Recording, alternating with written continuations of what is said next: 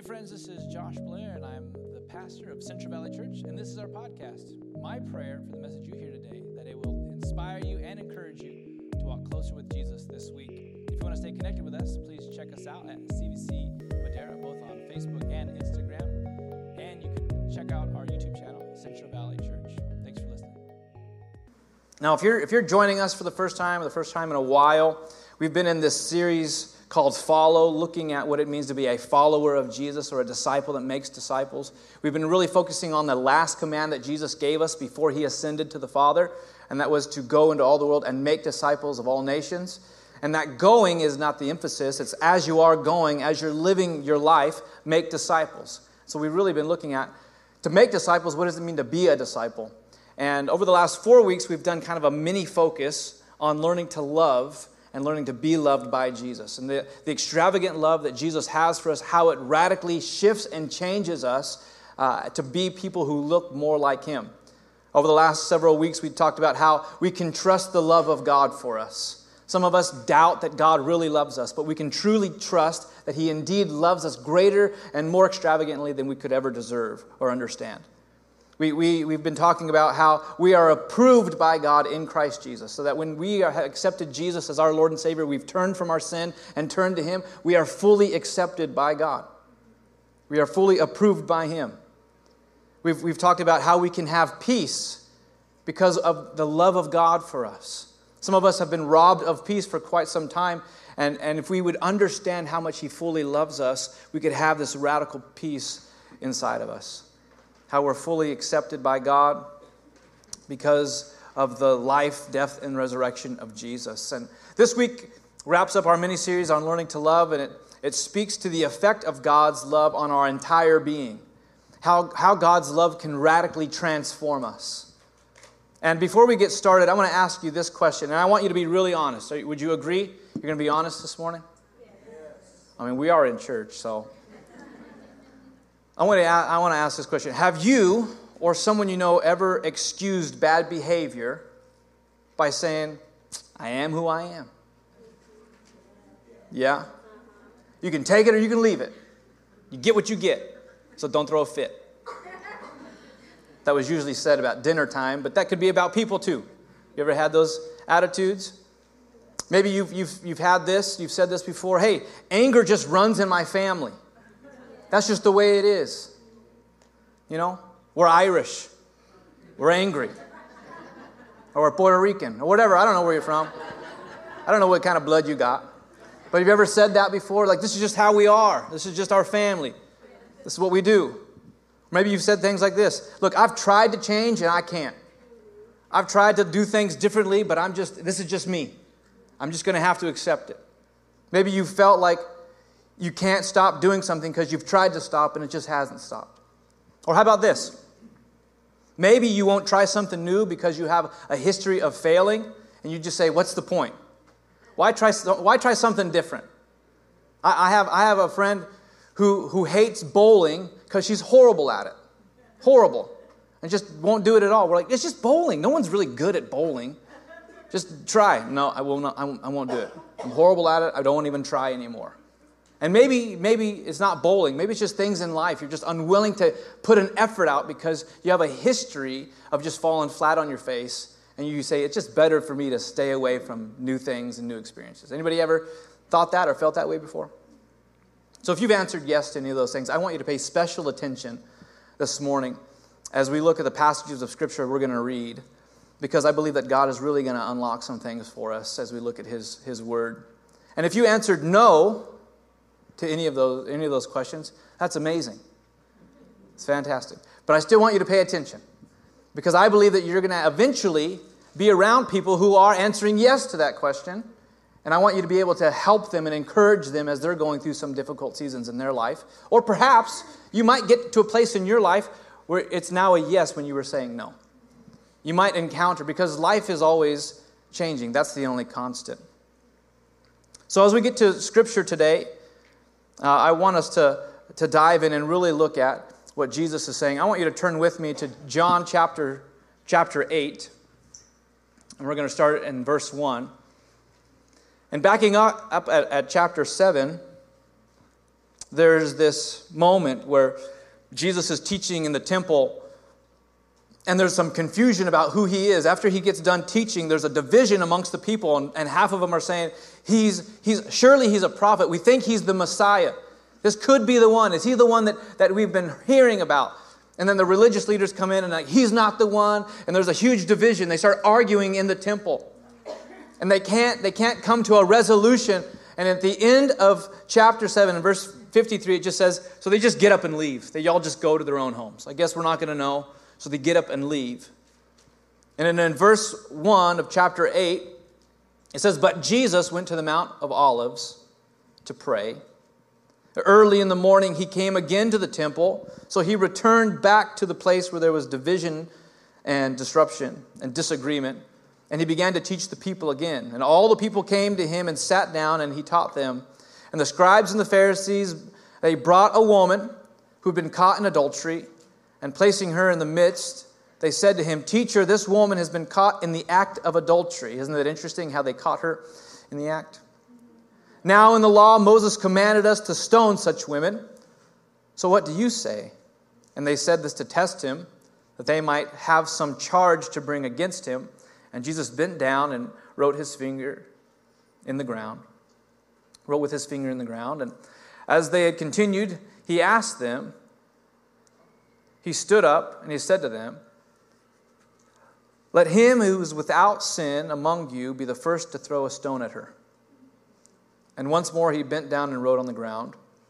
But when they had heard it, they went away one by one, beginning with the older ones. Typically they're wiser. And Jesus left alone with the woman and standing before him. And Jesus stood up and said to the woman, Woman, where are they? Has no one condemned you? And she said, No one, Lord. And Jesus said, Neither do I condemn you. Go, and from now on, sin no more. Let's pray together. Lord Jesus, we thank you for your word. We thank you that it is life to us. We thank you, God, that it will never lead us into error, that it will always lead us into life and truth. And we ask now, Holy Spirit, that you would reveal your truth to us as we open our hearts. God, we intentionally open our hearts to your word today. Come and speak to us, Holy Spirit. Whatever you want to say, we're ready to listen. In Jesus' name, amen. Before I go in a little further, I just want to say, Jose, you brought your new baby. And congratulations, man. We got a brand new baby with us this morning. And that's exciting. We're going to grow this church one way or another. So it's extra special Mother's Day. Now, I want to look at this story. And how many of you have heard this story preached before? A couple? Really? All right. Then let's get it. I was going to say, because typically we do talk about this story. I mean, most of you have read this story. And quite possibly, if you've heard a message on it, it's about not judging others or not condemning others in their sin. And I think that's a great message. That's a really good message for us to hear, because we need to hear that people are not so far gone that Jesus cannot reach them again. Right? No one is so far outside the grasp of Jesus' love that we should not condemn people in their sin. And that's a tremendous story that we need to hear. I mean, this perspective is usually taught, when it's taught from that perspective, it's taught to those who already feel they got their life together. Right? It's really hard to judge people when you're just living horribly. Right? You feel already just like a bum. It's hard to be like, oh, well, I'm not as bummy as that bum, right? So it's typically we don't do that. Usually this message is taught to people who are like, you know what, my life is in order, I'm doing really well, but that loser over there needs to get their act together, right? It's not like the religious leaders when they see in the temple and Jesus tells a story and there's a tax collector and he's beating his chest saying, God, forgive me, I'm a sinner. And the Pharisees say, thank you, God, that I'm not like him, right? And typically we teach this story from that perspective. Hey, we should not judge people and condemn them as they're going through it. And I think it's a good message. Some of us need to hear that. We might be in this room today thinking, I'm better than so-and-so. We would never say it out loud, but we sure think about it sometimes. No? Really? Come on, people. I told you you're going to be honest. You're going to be honest in church today? Okay. It's okay to be honest. Sometimes we have bad thoughts. Sometimes they're unhealthy thoughts. Maybe just me. I don't know. Am I the only? I know it's Mother's Day, but we can be, you could be honest with me. This morning, though, I want to speak to those who might actually be feeling like the woman in the story. A perspective that I haven't really looked at before. But maybe you're feeling like the woman in the story who's been caught up, who's been called out, and you're feeling like things are hopeless. You've been exposed, and you don't know where to go. See, when I read this story, I can't help but think about what was going through the woman's mind as she's being dragged to the feet of Jesus. She's being dragged to the temple to be stoned to death. See, she knew the law. She knew what was going to happen to her if she was caught in that moment. And she is dragged to the temple, and she knows, to my doom and dismay, I'm going to be killed. With a horrible death, being stoned to death. Horribly.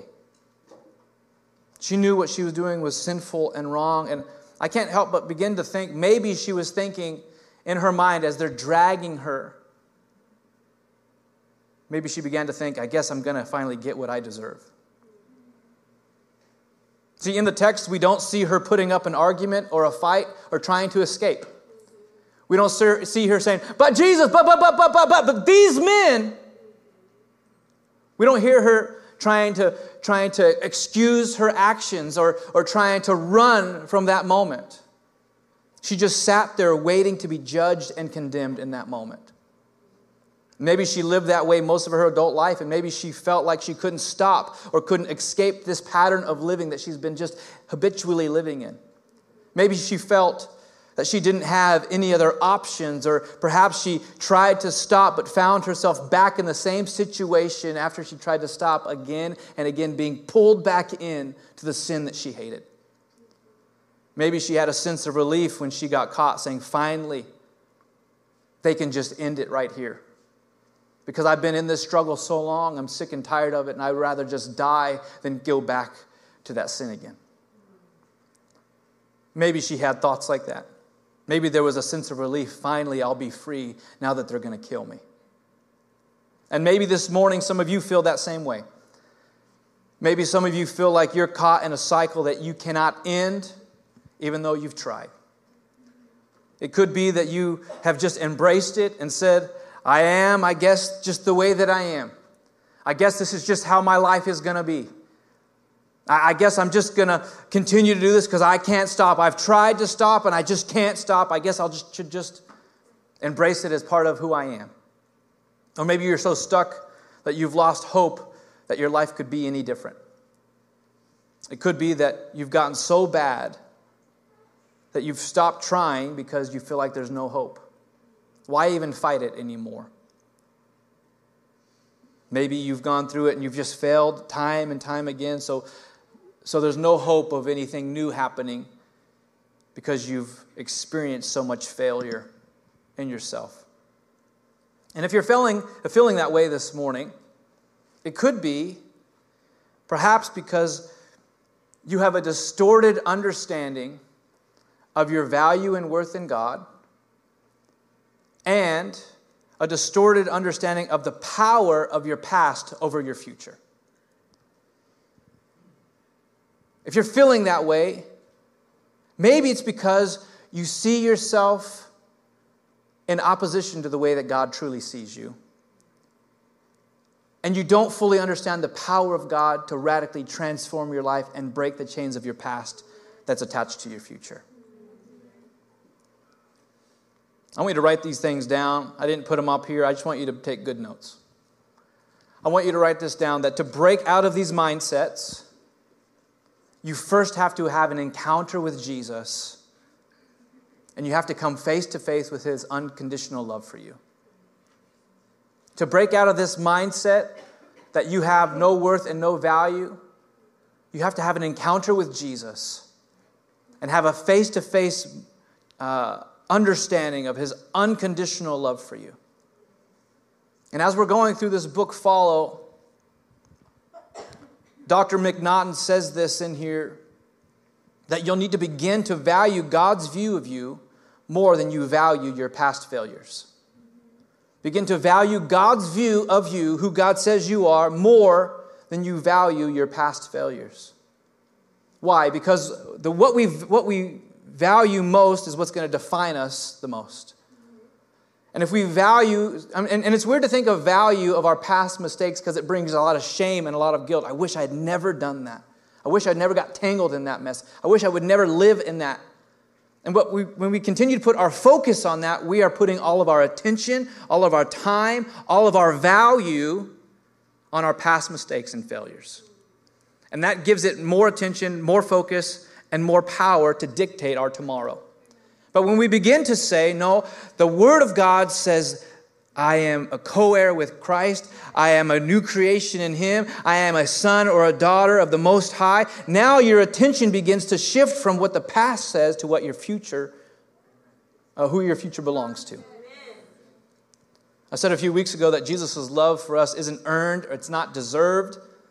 He just gives it to us freely, wholeheartedly. And as we accept His love for us, we are fully accepted, completely forgiven, totally approved by God in Christ Jesus, wholly complete in Him. And that's the truth, but some of us really wrestle with that. I don't feel that way. I don't feel fully accepted. I don't feel completely forgiven. As if our feelings are greater than the truth of God's Word. You are fully and completely and totally accepted by God in Christ Jesus. And at the same time, this love is so complete, so powerful, that it won't allow us to stay in our sin. It won't allow us to remain in our brokenness if we are truly wanting to follow Jesus. If we are following Jesus, He's going to lead us out of sin into wholeness and into life.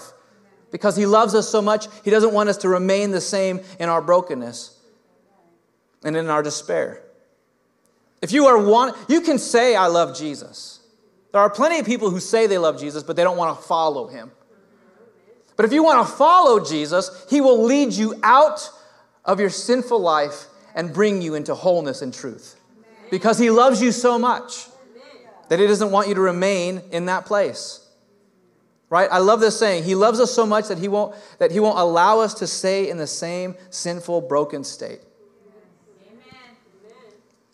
That's why Paul writes in 2 Corinthians 5:17, he says, therefore, if anyone is in Christ, he or she is a new creation.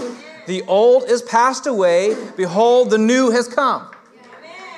Amen? Right? It's so powerful to think, we just celebrated Easter just a few weeks ago, to think that Jesus would come and live and die and be tortured just so that you could say you know Him and still remain in your junk. Jesus didn't die so that you could remain in your sin.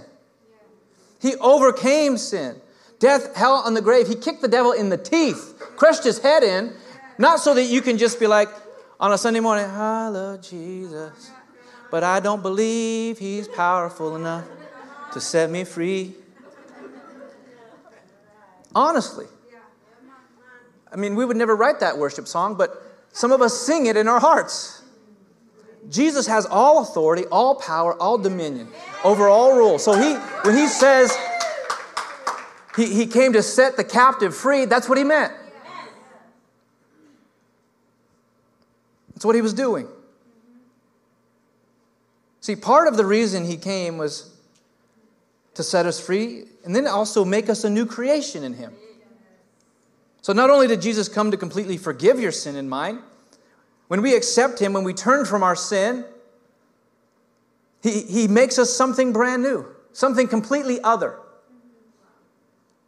And at the moment that you and I accepted Jesus, everything that you and I had ever done in our past is now under the blood of Jesus, and it's completely forgiven. When we turn to Him and we live as a living sacrifice to Him. Which means we're no longer slaves to our past sin. So your past failure, your past mistake, even the habitual stuff that you've been caught in, you don't have to remain on that cycle of sin anymore. Because you're not a slave to it anymore. It's no longer your master. You have a new master, and His name is Jesus. So if you're saying, I want to follow, it doesn't mean that you're like all of a sudden it's going to be perfect and you're sin-free and you're just like, man, I feel it. but it's the truth. And sometimes we have to tell our feelings what the truth is. See, you're no longer a slave to that old master anymore. You have a new one. And because he came to make us into something new, a new person in Jesus, the hope for a changed life is now reality. Because he's broke off the past and he's made you something new. So now there is hope to live differently because you belong to Jesus. You don't have to do the things you used to do. You don't have to respond the way your family responds. You don't have to say now, because I have this kind of DNA or this kind of family lifestyle or this kind of heritage, I have to respond in this mannerism or in these ways anymore. You don't have that. You've got a blood transfusion in the name of Jesus that now circulates through your bones and your body and has made you new. He's broken the chains and he's made you a new creation. So how dare we say we can't change when Jesus has already done all of this for us?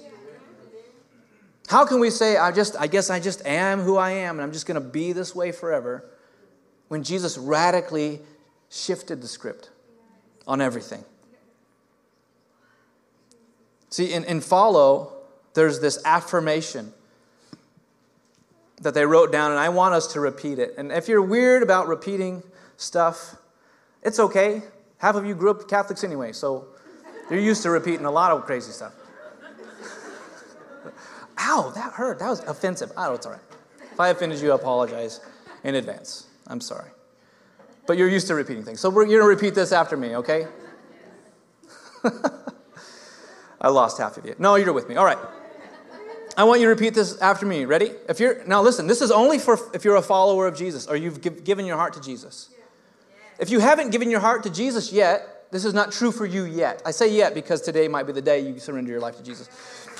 But if you're a follower of Jesus, I want you to say these words because they're true for you.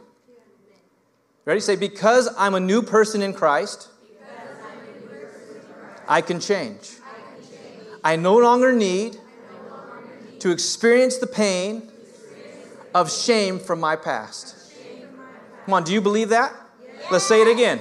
Because I'm a new person in Christ, I can change. I no longer need to experience the pain of shame from my past. That's true. It's the truth. Some of us need to wake up in the morning and remind ourselves that we are a new creation in Christ Jesus. The old has gone, the new has come. It's powerful. The old is gone. It's gone. It's gone. When we ask Him, God, forgive me, wash me, cleanse me, make me a new creation in you. I give my life to you. I want to serve you. I want to belong to you. He does it. He does it because He loves you. He loves you so much. He loves you so much that He's willing to step into your junk and help pull you out of it and make you into something new. I love it. I love what Jesus says to the woman at the end of the story in John chapter 8. Instead of condemning her in her sin, which He had every legal right to do, He could have just said, you know what, guys? You're right. I don't want to deal with all that. You take her out and do what you want with her. Just get her out of here. I'm pure. I'm righteous. I'm holy. I don't want to be tainted by her sin. But isn't it beautiful that when Jesus touches sin, He doesn't become tainted. He makes that one who touched Him pure. Isn't that beautiful? Some of us we're so afraid of being tainted. And sometimes we need to use wisdom. If we've just come out of lifestyles or we shouldn't be hanging out with our drinking buddies anymore, we shouldn't be going to those places that kept pulling us back into that lifestyle of sin, right? We have to use wisdom. But there are things that God has moved in us and transformed in us. Now He's saying, I want you to be light in the darkness. See, darkness doesn't stop light from spreading. Light stops darkness from spreading.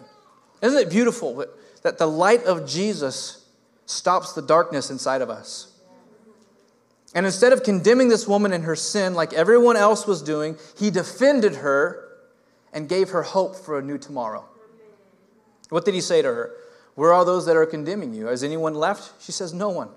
And He says, the King of glory, the Creator of all things, the one who hates sin, hates it, opposes it, came to die to set us free from it. He says this, neither do I condemn you. And from now on, sin no more. Now, why would Jesus give an instruction to this woman to no longer live in the lifestyle of sin that she was living in if it was impossible for her to change? Why would Jesus do that? The short answer is he wouldn't. He wouldn't do that. See, now Jesus often calls us to things that seem impossible for us. And apart from him, they are impossible. But in him, all things are possible. So when Jesus instructed her from now on, go and sin no more, he wasn't saying do it in your own power. He was saying, now that you've encountered me, I'm going to be with you. I'm going to cause you to live differently if you'll obey my commands. He's telling her, now it's possible for you to live differently because you've encountered me. And Jesus is saying to us this morning, it's impossible for you to change without me. But now that you've encountered me, now there's hope for a better life in Jesus. See, Jesus says with man it's impossible, but with God all things are possible. So with Christ, being in Christ, it's totally and completely possible to change and to live a life totally free in Jesus by the power of the Holy Spirit. And I want to encourage somebody this morning. I want to encourage you to not give up on yourself, to not quit while you're in the middle. Don't be so disheartened by where you're at right now that you decide to stop and walk away. Don't give up. To those of us who are praying for loved ones and praying over situations, don't give up for that as well. I want to encourage some mamas, don't give up on your babies. I want to encourage some babies, don't give up on your mamas. I want to encourage some husbands, don't give up on your wives. I want to encourage some wives, don't give up on your husbands. I want to encourage some friends and some neighbors and some coworkers, don't give up on the people that are around you. Don't give up. Because it's not done. As long as they have breath in their lungs, there's still the possibility that God can radically transform their lives. I sincerely believe that Jesus can change everything. I've seen it in my own life, what he set me free from, that I thought that I would never be free from. And he stepped in, and he walked with me through it. Jesus can do it. We have to trust him for the impossible, things that might seem impractical, unlikely, impossible. He can do it. See, even as Christ followers, change can be difficult, but it's possible. He never said it was going to be easy. Sometimes we get discouraged because it's hard. But he says he would always be with us. He would never forsake us. So if Jesus is with you in the process, he'll see you through it. The Bible says that he is the author and the finisher of your faith. And what he has started, he will complete it. If we'll hang on to him. See, at salvation, Jesus gives us his righteousness and his holiness. He clothes us. He takes off, and he commands us to now take off the filthy rags, and I'm going to put my righteousness on you. I'm going to give you my holiness. So changing from our filthy rags to the robes of righteousness has become possible if we will accept and receive the gift that he has given to us. I'm going to have Dave come on up here.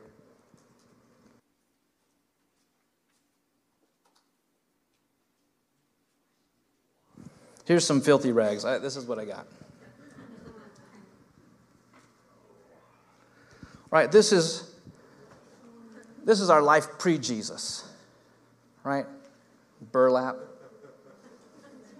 It's uncomfortable, not attractive. Some would say ugly. But Jesus, when he comes in, he says, look, I have a new robe of righteousness for you.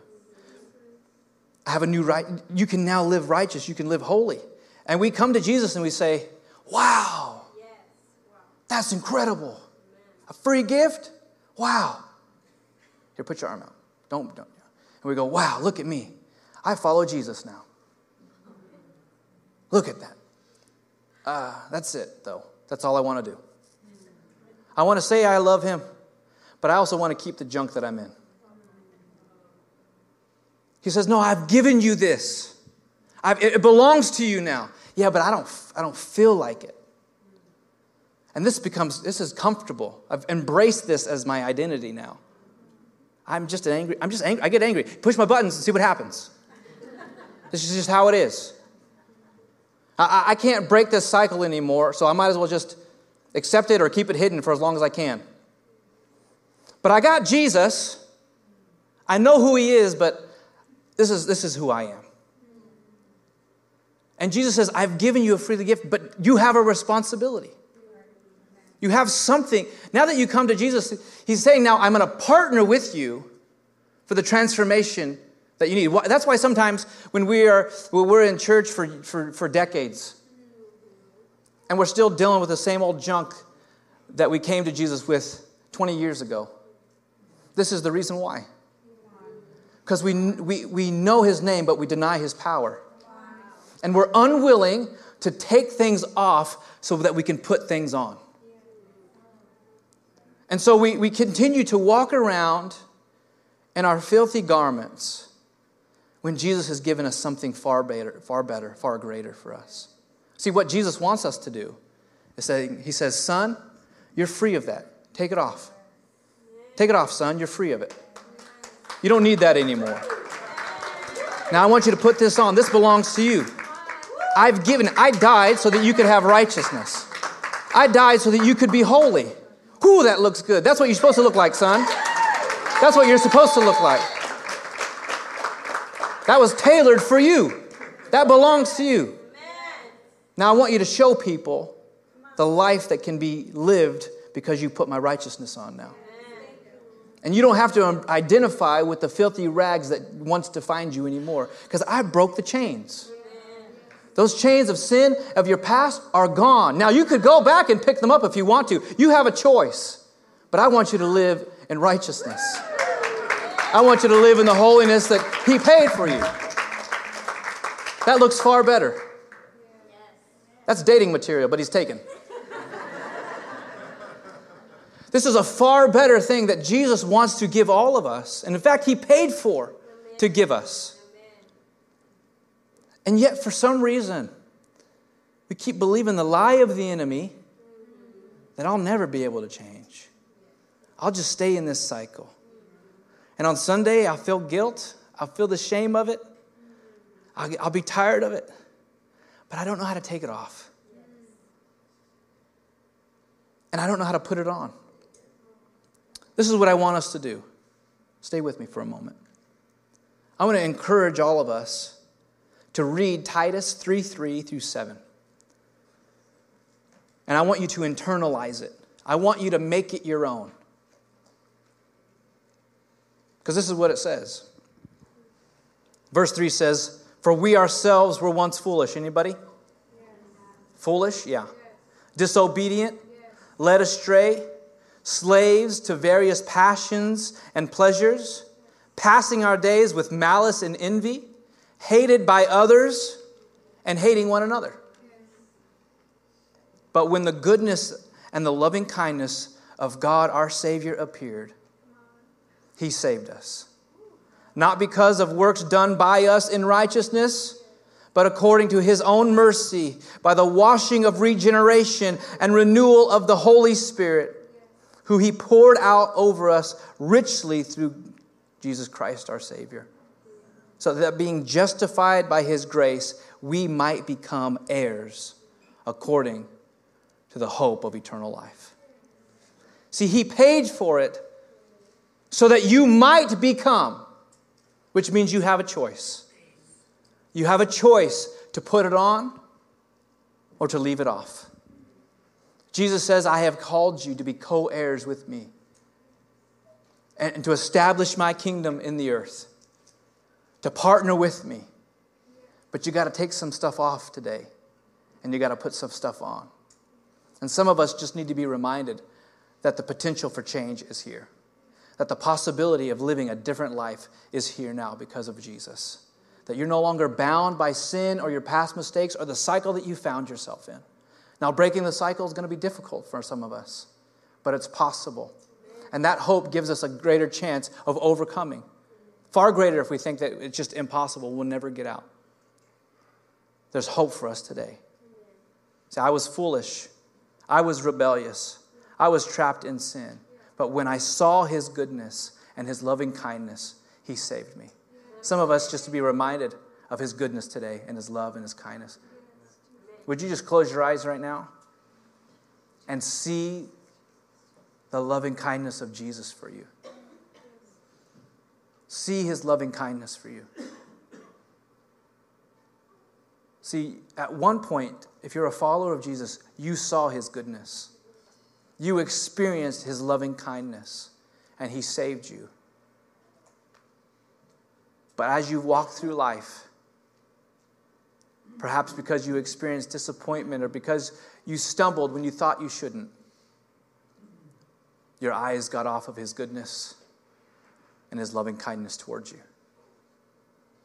And he would say to you this morning, as he says to me, put your eyes back on me. My goodness is still there with you.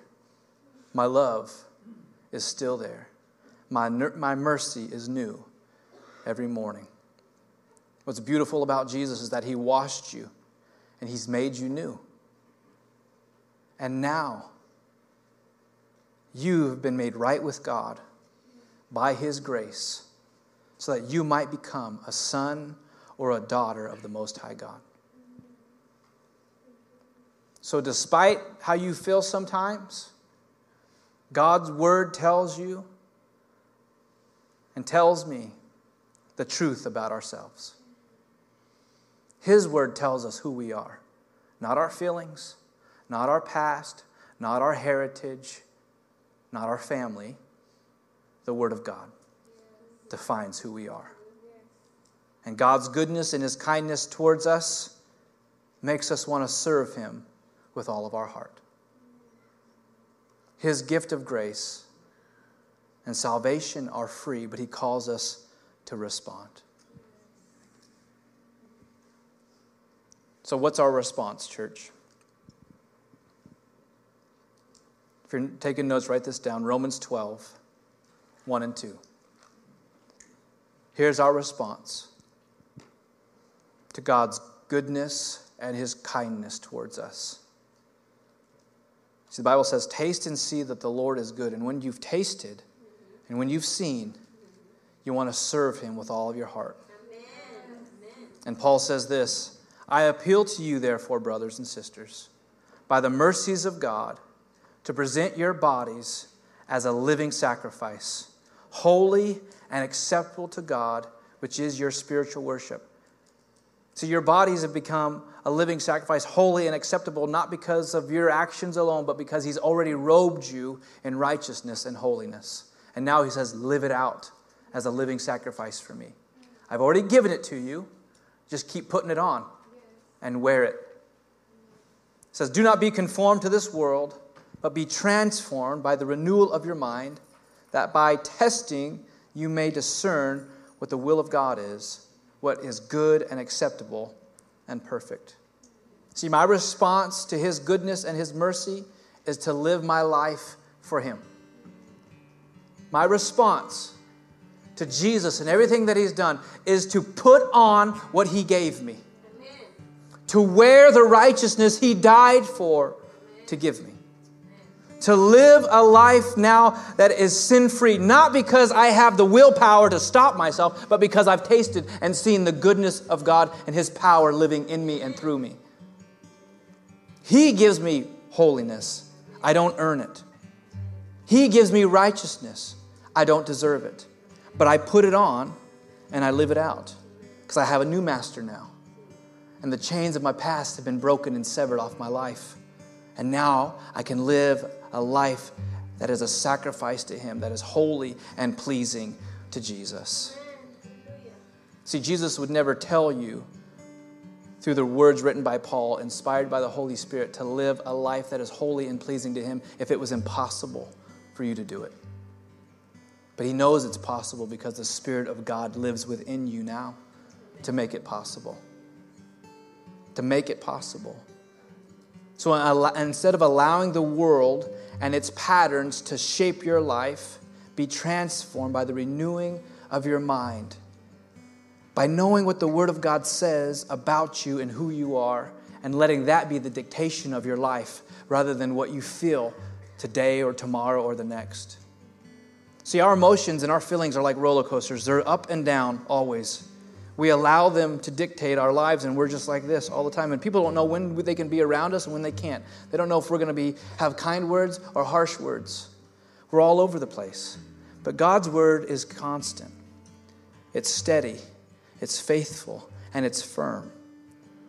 And when He says you're a new creation, He means you're a new creation. When He says you are seated in heavenly places with Him and you are co-heirs with Christ, you've been adopted. And now your righteousness is given to you by Jesus, and you now have holiness. And when He looks at you, He sees the Son. That's constant. It's steady. It's faithful. It doesn't mean you're not going to have feelings that want to dip you down, but you have something to put you back up again on a constant. That's why the joy of the Lord is our strength, because when we don't feel joyful, He says, put it on anyway, and I'll bring you back up to the place of consistency. This is what the Lord wants to speak to some of our hearts this morning. Be renewed and transformed by my word. See, He wants us to focus on who He is, what He's done, and who He says we are in Him. So with every head bowed and every eye closed this morning as we draw our time to a close, I want to encourage somebody. And I want to challenge somebody. Maybe you're here this morning because your mama said, we're going to church. And you said, I'll give you this Sunday. And maybe you came in here with no other expectation than to sit through a service and then go about your day. But my prayer is that the Holy Spirit would arrest your heart, because He loves you and you have tremendous value, so much value that He died for you to give you new life and new hope. And you don't have to be bound by the mistakes of your past or by the patterns of your family or the reputation of your neighborhood. You don't have to be known as a person who's angry, unstable, untrustworthy. You can be known as a son or a daughter of the Most High God. And I'm believing that this morning that Jesus wants you to experience the transforming power of His love for you. And all it takes is for you to put your trust in Jesus, to recognize that you need a Savior, that you need to be, that you need to come out of where you're at, but you can't do it on your own. Only Jesus can set you free. And He wants to make you a new person in Him.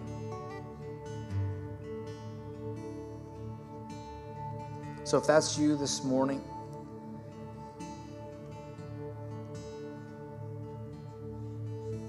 you need to respond to the Holy Spirit.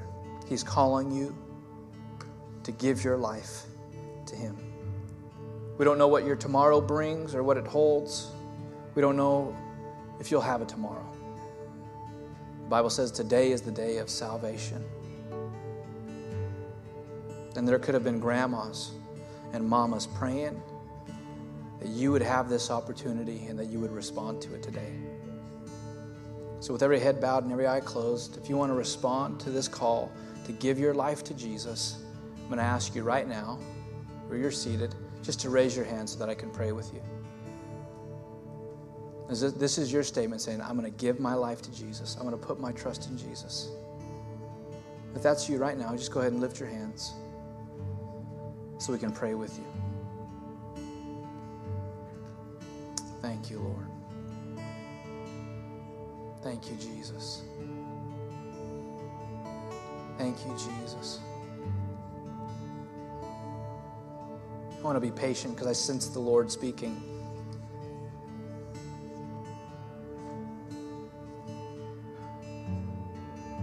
Don't talk yourself out of it. Allow the Holy Spirit to talk you into it. He's moving.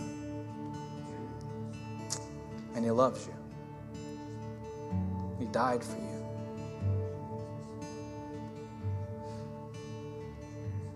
Thank you, Jesus.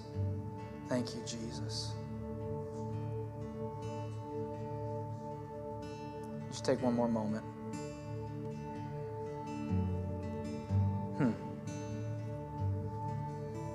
Thank you, Lord. Thank you, Lord.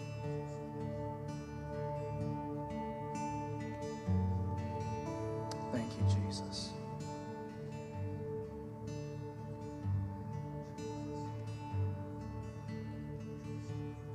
Thank you, Lord. I hear the Lord saying to somebody this morning, you've got a real rough past. And in fact, you just come from a really rough family. And all you've ever seen is dysfunction and anger, fits of rage. You grew up thinking that's just the way it is. And in fact, people have told you this is your destiny too. You're going to be just like this person. You're going to live this kind of lifestyle, and there's no freedom from it. But I hear the Lord saying, respond to me, and I'll give you a new destiny.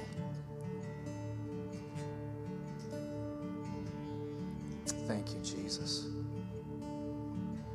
Thank you, Jesus. I don't know who that's for, but if that's you, I want you to raise your hand. That's Jesus speaking to you right now. Don't slap His hand away. Don't tell Him no. This is the greatest decision you'll ever make. Thank you, Jesus. Thank you, Lord. Thank you, Lord. That's what we're going to do. I know the Lord's speaking, but maybe our hearts aren't, or some of our hearts aren't ready. So we're going to pray together, because the Lord can hear you right where you're praying, regardless if you raise your hand or not in this setting.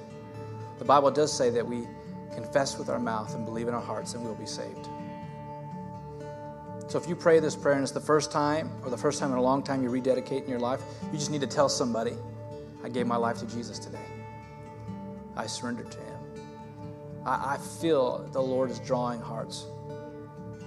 So we're going to pray together. Maybe afterwards, if you prayed this for the first time, just find me and tell me, because I know what the Lord's saying.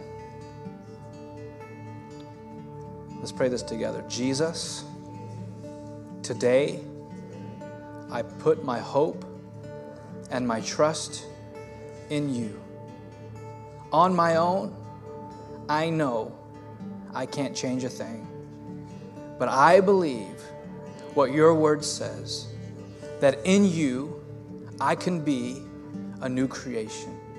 So today, I ask that you would forgive me of my sin. I turn from sin and I turn to you. I don't want that old master anymore. I want you to be my Lord and my Savior. Forgive me.